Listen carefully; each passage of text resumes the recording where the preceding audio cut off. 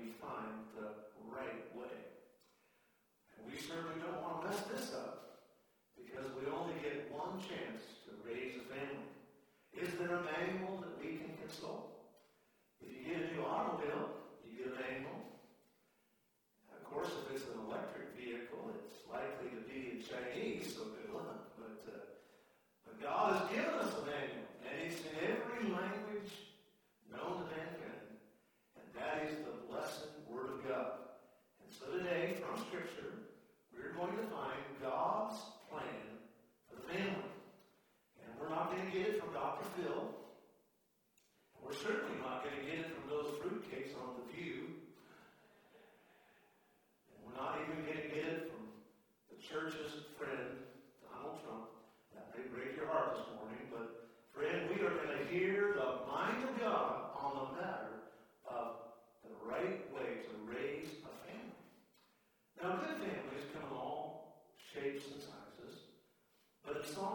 128, God indicates there are 4 characteristics of every great family. And so with God's help, we're going to ask Him to share with us those, and I believe it will be a blessing to your hearts. Let's bow our heads and word prayer, if you would, please. Father, this morning we thank you for the blessed privilege of being here together in America, free to worship you.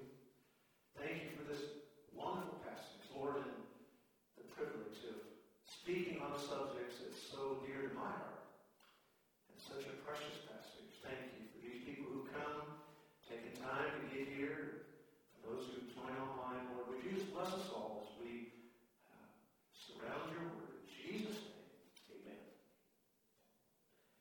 Psalm 128 is where we're at this morning. Now, both Psalm 128 and Psalm 127 are known as family psalms. The word psalms, as you know, is simply the word for song.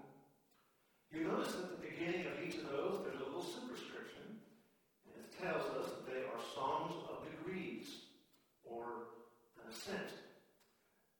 The city of Jerusalem is situated on a very high hill. Jewish families from all over the area would travel to Jerusalem for several annual religious feasts.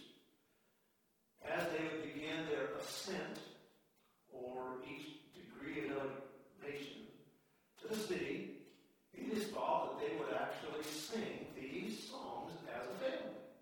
Think of that. Walking up the hill together, singing scriptural songs. You'll notice that same superscription in Psalm 127 says that it is a psalm of degrees for Solomon. It is thought that both Psalm 127 and 128 are for Solomon.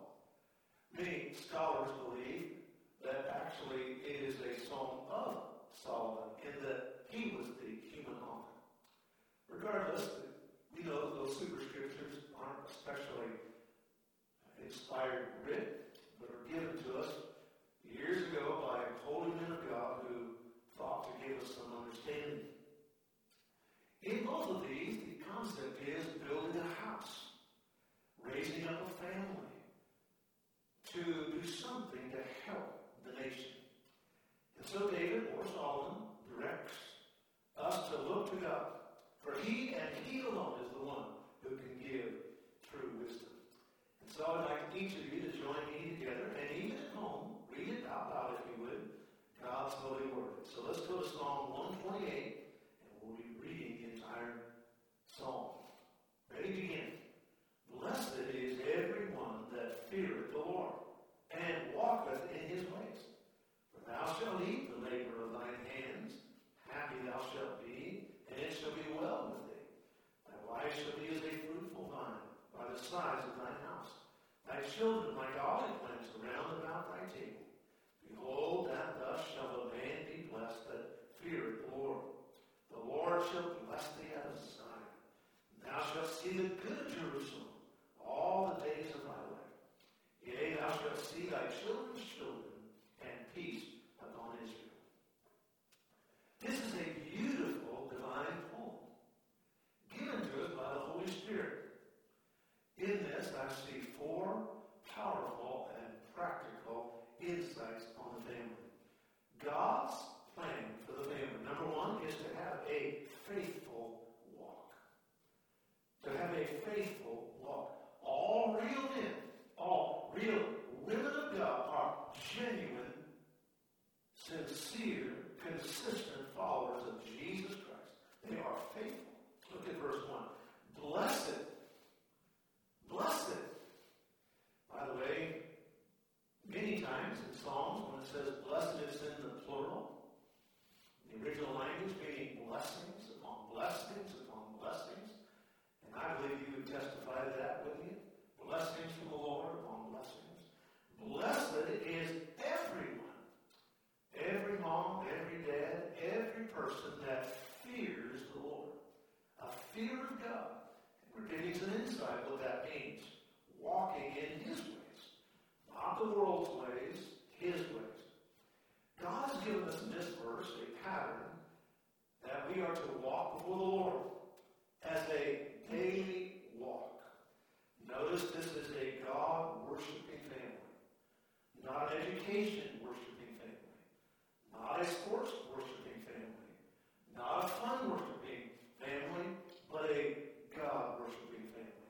They fear the Lord and walk in His ways, a consistent, deep reverence for God, regular and constant effort to conform the family to the Word of God. The fear of God is an all-encompassing principle in the hearts of this family. It's a family that says, we follow what God's Word says. No turning back for us. Mom walks with God. She loves her wise Bible more than her smartphone. Dad walks with God personally. He knows that religion is for men just like it is for women. Have you ever thought of the fact of all the terms that God could have given us to describe His relationship with humankind? God could have said, I'm like a president, and He does govern the world. He could have said, I'm the boss. I'm the boss, and He is the boss. He does certainly own everything. He oversees it all. Or maybe like the Freemasons, He could have said, I'm the Grand Poobah. Wouldn't that be something? Oh, I praise you, Grand Poobah. But what did Jesus tell us to call our God? He said, I want you to call God Father. He could have chosen any other term, but He chose Father. He chose the home relationship to illustrate our relationship with the deity, a family. The natural connection then in the mind of every child would be that God is like Daddy. God is like my daddy. God is like my mommy. And I would suggest that certainly includes that. If parents then represent God in the home, then certainly parents ought to walk in the ways of the Lord, because we represent God. It's not just an afterthought, or if we have time, we'll do this. No, it is we serve God. This is moms and dads, characteristics, faithful, constant, reliable. Turn with me, please, to 2 Chronicles chapter 29. Let me share with you a story, a biblical story of a man who did just that. He was a man of God in the home. He was a representation of God. His name is Hezekiah. He's one of the few kings of Judah, none of the kings of Israel, but he was one of the few kings of Judah who actually walked with God. He, along with his amazing mentor Isaiah, boldly cleaned house in his nation. And he did so at the young age of 25. Can you imagine a godly, on-fire, 25-year-old politician just turning things around for a man of God? He destroyed pagan altars, idols, and even the brazen serpent that Moses had made there in the wilderness. Those crazy people that made it into an idol. And he said, I don't care who made it, we're destroying this because it's destroying our nation. And then he went and opened the temple doors in Jerusalem. It had been shut by his own father, a king, a government official. Can you imagine a government official shutting the doors of a church? Crazy, isn't it? But it happens. Oh, it happened 2 years ago, didn't it? But Hezekiah said, nobody shuts the doors of the temple. And he went in there and pried those doors open. It says he reestablished the priesthood, and they walked with God. Now, I'm going to read just a few verses, and I'm going to ask you as you go along, in your mind, see if this has any connection to America. 2 Chronicles 29, verse 6. Our fathers have trespassed. They have not been faithful. They have done which is evil in the eyes of the Lord our God. My friend, what is going on in America today, especially some things like abortion, my friend, it's not just a bad idea. It is plain evil. I mean just evil in the eyes of the Lord. And have forsaken Him. And have turned away their faces from the habitation of the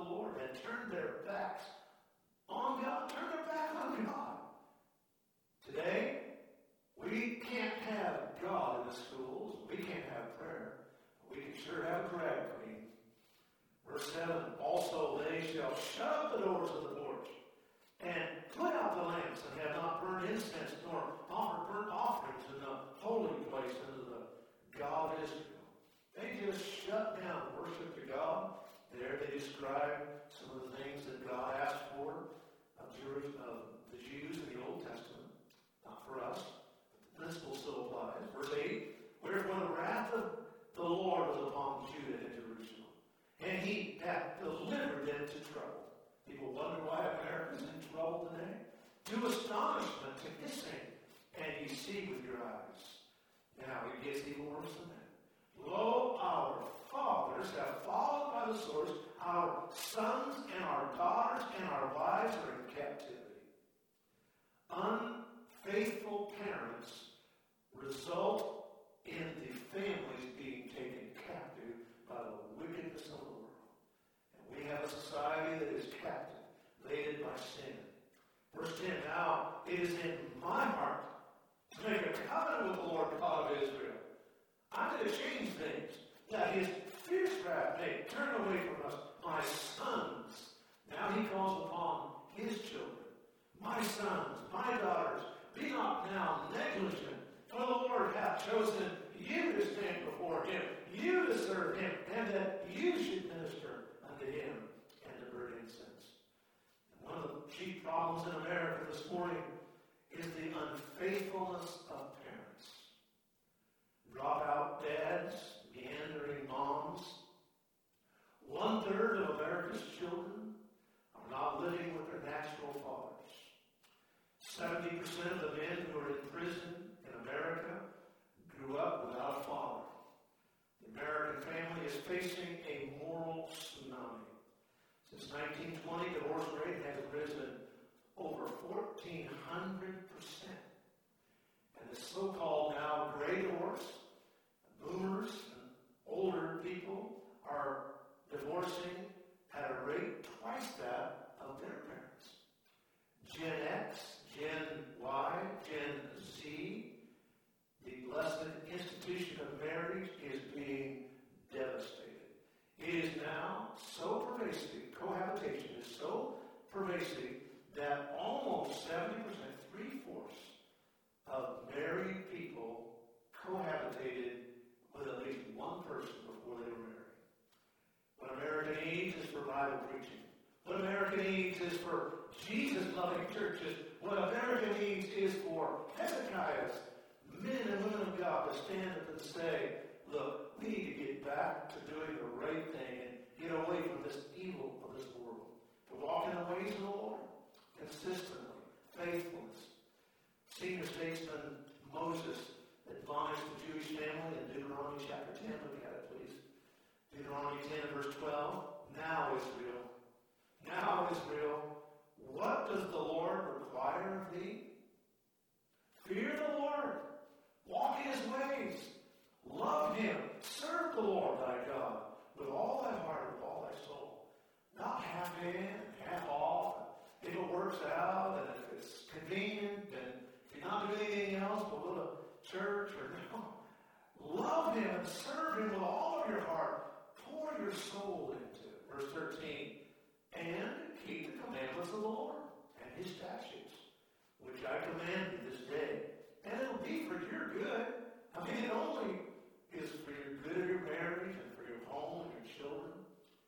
Now, being a God-fearing family doesn't mean we're scared of God. It doesn't mean we have a dread of God. Now, healthy respect, yes. Romans chapter 8 promises us nothing can separate us from the love of God. Thank the Lord. Hebrews 13 said nothing, he will never leave us nor forsake us. We are once born again, truly saved. The Bible says we are placed in his hand, and we will never leave his hand. Thank God for that.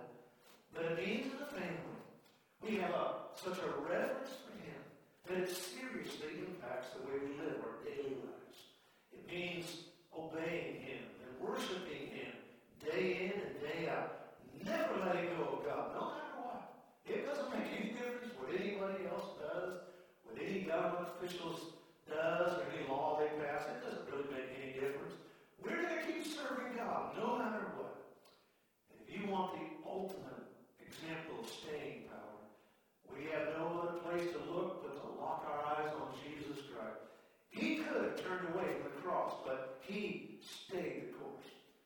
set his face, the Bible says, like a flint towards Calvary. He could have come down from that cross and sidestepped all the suffering, but he didn't. He stayed. He could have summoned tens of thousands of angels to help him, but he did not. He stayed at it. He stayed all the way to the end. He was faithful until he could say, it is finished or complete. And isn't that what we want as a family, as a parent, is to be able to stay at it until we can say, it is finished. Maybe someday when we come to that point, we lay our head down on the pillow for the last time, we can say, well, to God be the glory, it is finished. God is faithful.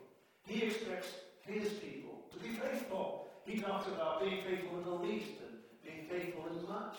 God expects faithful family.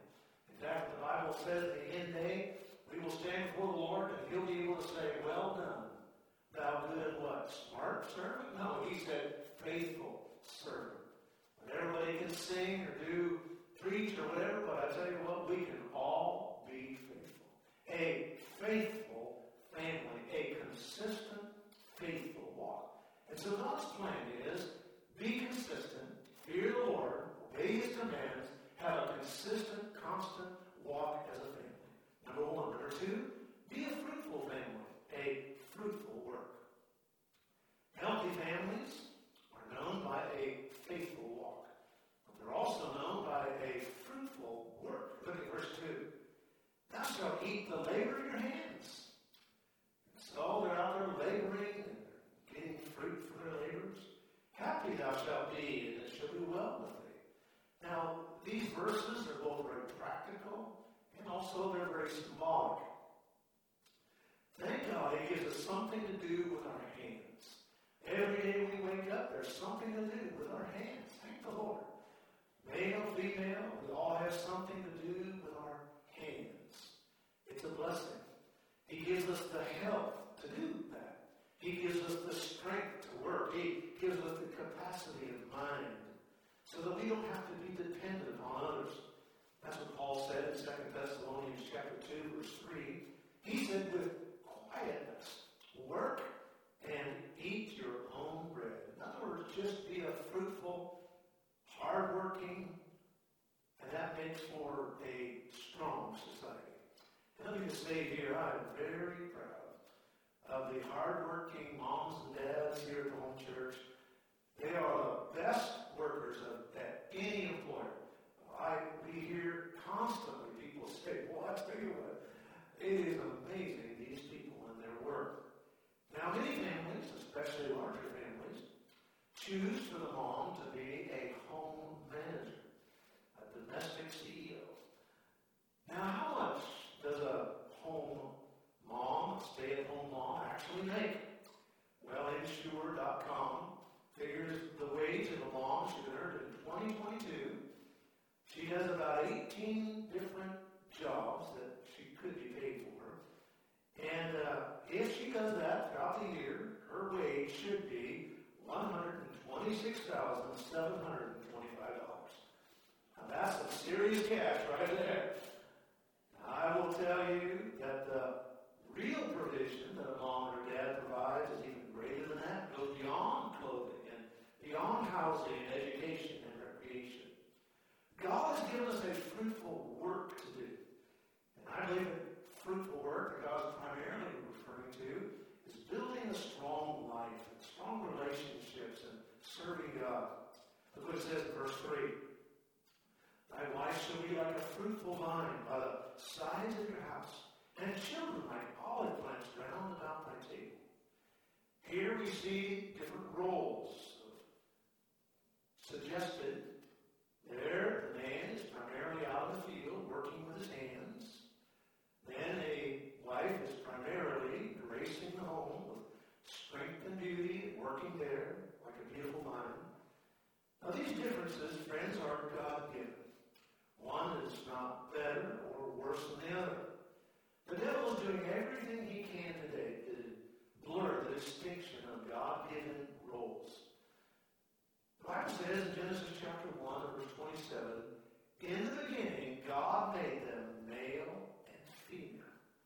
The left is in an all-out assault on traditional sex roles and has repeatedly asserted the following.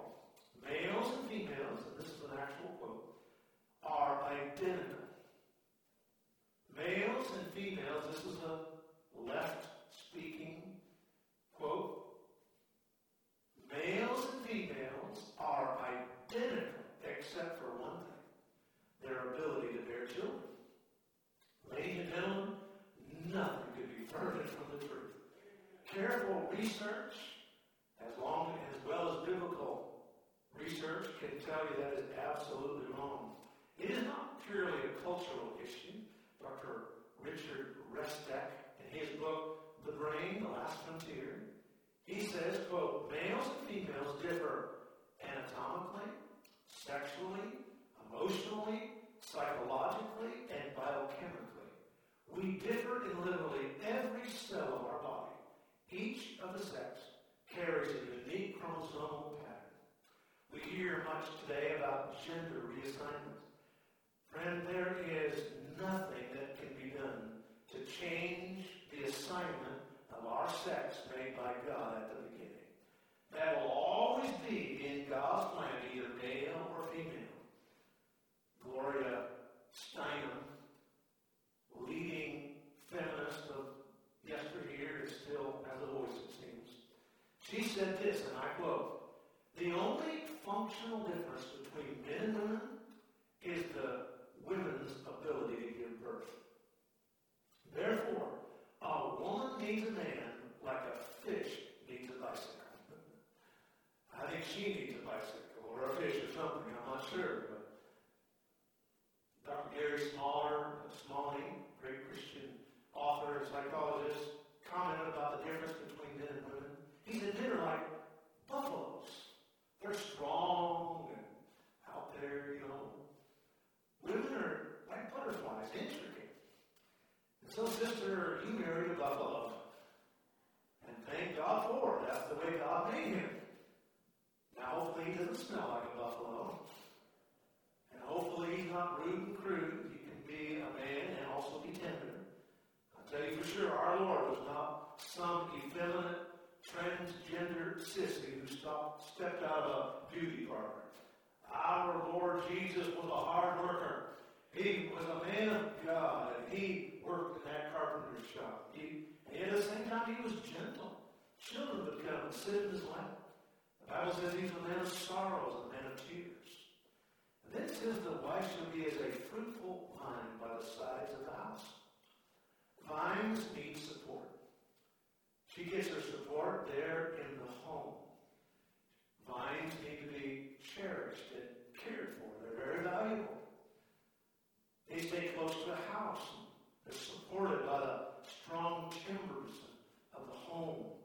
Not underfoot to be trampled on. Not on the housetop to dominate. A fruitful vine. Sweet. Bringing forth sweet grapes, not sour grapes. Think how often in Scripture it is the women who were the ones who supported, like a beautiful vine, they were the ones who supported others in ministry. Who prompted Jesus to perform his first miracle? The woman at Cana. Who ministered to Christ during his public ministry? It was the women. Who anointed the body of Jesus? It was a woman.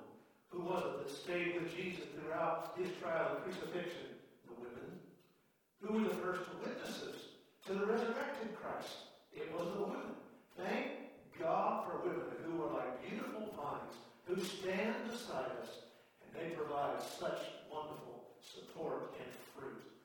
A man brings fruit into the home. A woman brings fruit into the home. A faithful walk, a fruitful work.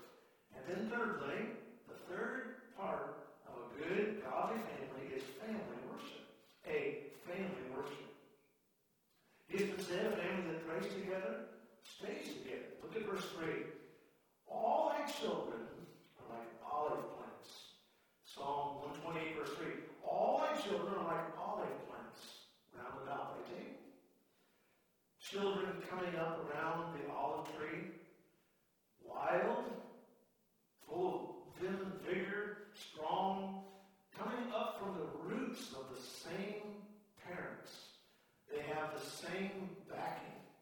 Straight and green, sucking up the rich sap of the parents, growing stronger and stronger. But notice what it says. They are around about your table. And I can tell you that's always what I wanted. I always wanted enough children that they would go around the table. Now, I've always seen children as blessings rather than burdens. To be sure, sometimes they're a blessed burden, but thank God they are blessings. The man of God, Job, certainly was blessed that he had children round about him. Job 29, verse 5. When the Almighty was yet with me, my children were about me. He had enough children that they were surrounding him. Sadly, today, many American families rarely have time around the table anymore. Rarely do they actually sit around the table together. They are around their friends, or they're around the soccer field or a softball field, or they're around their screens, but they seem to never have time to be around the family table. The first thing I would recommend, if that's the case, is check your TV trays and get you a nice kitchen table. Get a nice dining table. I mean, get a good table. Good, solid table. A lot of wonderful, godly things can happen around the table. Education, family worship time. By the way, we have people that will help you get a table if you need a table. Reformer Martin Luther is well known for his great preaching, his books. But one of the things he's most well known for is table talks. Martin Luther's table talks. They were written down by those who would come. It is said that nearly every day after dinner, his dear wife would have dinner there, and whoever really would come. There would be people from the neighborhood, there would be extended family, but he would simply just chat about the things of God. They were known as table talks. Here I think we see the importance of family Bible time. Look at verses 4 and 5. Behold, that thus shall a man be blessed that fears the Lord. Children around his table, and he's fearing the Lord. And the Bible says, God shall bless thee out of Zion. And we'll explain that in just a moment. And thou shalt see the good Jerusalem all the days of thy life. What's God talking about here? He's saying your family is centered there, and it's centered around Zion. What is Zion? Well, all you have to do is kind of go back through the Bible and find out, where is the Ark of the Covenant? Where did God-fearing Israelites go quite often? Well, the answer to both of those is Jerusalem, Zion. Zion is a word that's found 150 times and more in the Bible. And actually, technically means fortification or a fort. But God says that Jerusalem is Zion. It's a fort. It's a fortification. It is a strength-giving, wonderful place. He also calls heaven Zion. We sing the song, we're marching to Zion. Well, that's what it's talking about. We're headed towards heaven. As the Bible progresses, often we see Zion in a spiritualized way. God, in a sense, his kingdom is Zion. Heaven is Zion. Peter talked about that in the first epistle, chapter 2. He's quoting Isaiah chapter 28. And in verse 6, he says, wherefore also is contained in the scripture, behold, I lay in Zion, a chief cornerstone, elect, precious, and he that believeth on him shall not be confounded. My point I'm making here is that God said, blessings in our home are not by luck. Blessings in our home are not by chance. Blessings in our home are not because we take a good vacation with the kids or go to softball. No. The blessings in a home are related to Zion. Heaven, God's blessing. The question we would ask then is there a little bit of Zion in our home? Building blocks for a strong family rest in the fortification of Zion in our Bible time is one of the most beautiful and wonderful things that you can do for your family. And you don't have to be, surprising to me, a seminary graduate to lead Bible time in your family. And you don't need a long time. Sometimes as little as 10 minutes, you can get the job done. Although you might find it goes longer than you think.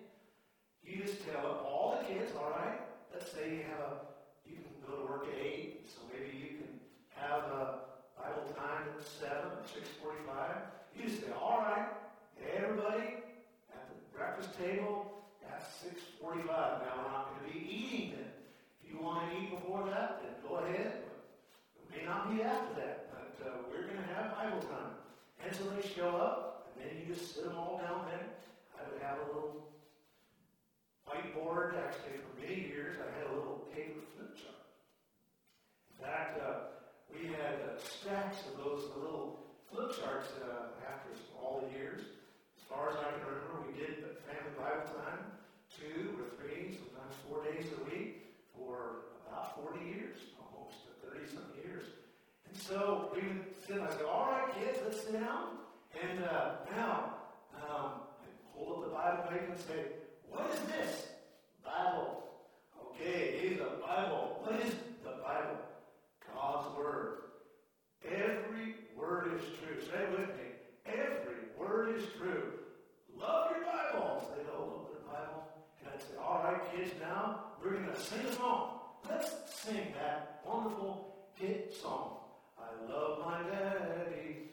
I really do. I love my daddy. It's really true. He's so smart and handsome and has such a big head of hair and so many muscles too. I love my daddy. I really do. And so we get to sing that wonderful hit song. If you want to sing that song, you can. You just put in the word pastor there, and it works just as well. Then after we sing, we sing a little chorus, and we have maybe a little doctrinal word, and we say, okay, omniscience. What does that mean? We explain that, and sometimes, many times, we have a vocabulary word, then have little letters, and then I would take the Bible out, just go with one verse, sometimes a couple verses, and just read the verse, and then I usually didn't do much preparation, sometimes a little, but then I just began to write out that verse, just kind of write and talk, and that kept them all interested. I have a stick figure there, and they'd say, Daddy, how come he has such a big head? Well, that's because he's very proud. He shouldn't be that way. Well, why he's got such skinny legs? Just be quiet for a while, right? Kid, just watch it. And it's going to be good. And so I tell them the story. And then after we were done, I would say, all right, let's all pray. And let's pray for this today. Or let's pray for our neighbor that he'll get saved from the church. Now, folks, all of that can be done in 10 or 15 minutes. And you don't have to be a seminary graduate, folks. Just have a simple plan and make a start, and you'll be surprised how Zion will come to your table. That table, you have all those little olive plants around your table there. I will tell you, the blessing that goes to a church and a nation will never be right until a church isn't right. And a church will never be right until her homes are right. And I will tell you that when faithful moms and dads lead their family to worship the Lord in their homes, it blesses the church. And when it blesses the church, it blesses the nation. It has been wisely stated. Most middle-class Americans tend to worship their work at their play, and play at their worship. How sad. May it not be so. A faithful walk, a fruitful work, and a family worship. And finally this morning, a future wealth. A family that God's plan has a future wealth. Are you talking about investments? Well, sort of. Maybe not what you're thinking of. But look what it says about a wonderful and growing heritage. Verse 6. Yea, thou shalt see thy children's children, and peace upon Israel.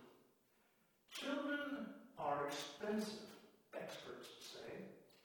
And for the most part, the figures that these so-called experts bunkers. Now, by the way, everybody's an expert anymore. You notice that? Even I'm an expert at sleeping. It's true. I can do it with my eyes closed. But honestly, most of the figures that these experts tell us are nonsensical. $250,000 to raise just one child. Well, man, if that's the case, I'm not even going to have one. I can't afford that. The fact is, there are extra expenses associated with children. Of course there is. But the bigger picture is different than that. And wiser to consider. Charles Spurgeon, great 19th century English preacher, said, children don't make a rich man poor. They make a poor man rich. Rich in love, rich in joy, and rich in headaches. I'm not supposed to say that, but it happens, of course. It's not an easy road all the time. But the fact of the matter is, having children is no given. For many reasons today, fertility is on the decline worldwide. To the point that it is a crisis, frankly. Society is unsustainable in most nations at the current rate of fertility. Then there are reasons why people aren't able to have children. Some are unmarried, of course. Others have been abandoned, are brave single parents. Still others have never been able to have children.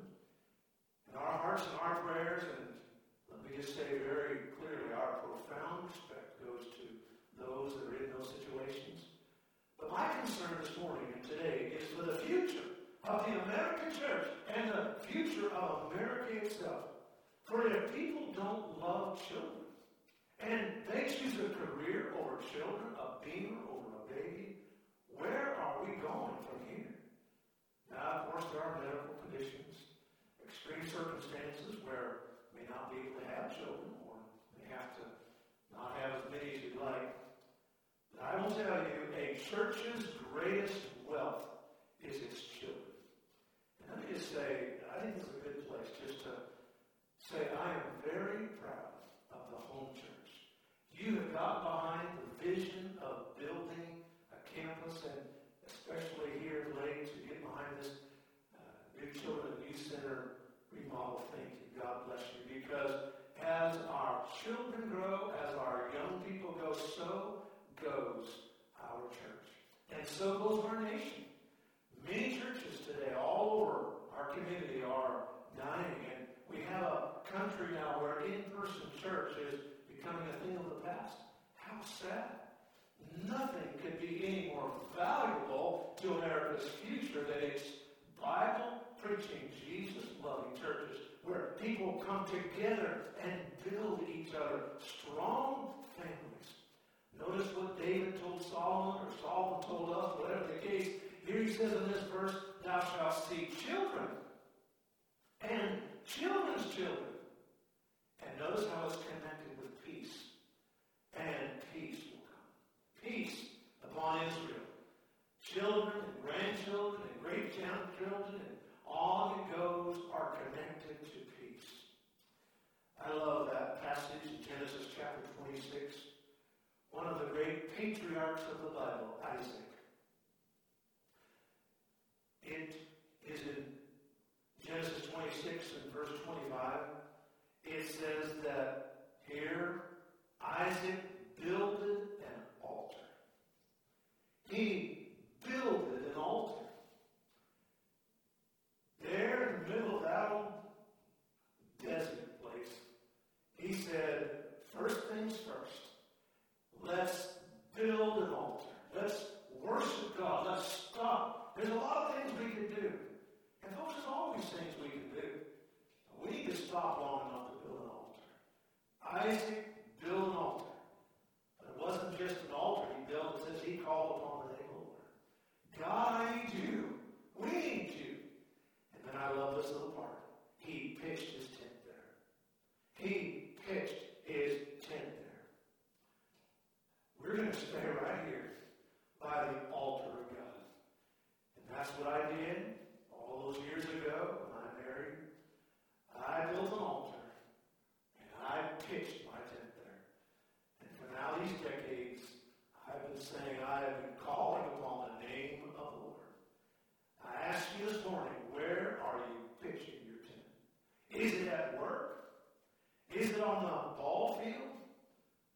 or is it on the things of God? America's children today are swimming in a sea of change. The rough waters of this world are lapping at our children's moral compass. What will our church do? What will our parents do? Will we throw them a lifeline, a rope? Or will we, like this world does, throw a rock and they're just sink even deeper? No. May God help us to be found faithful. Our heads are bowed and our... We hope you enjoyed listening to the preaching and teaching from God's Word today. You can get more information about our church and about starting a relationship with Jesus Christ at www.thehomechurch.net. From all of us here at the Home Church in Lodi, California, thank you for joining us.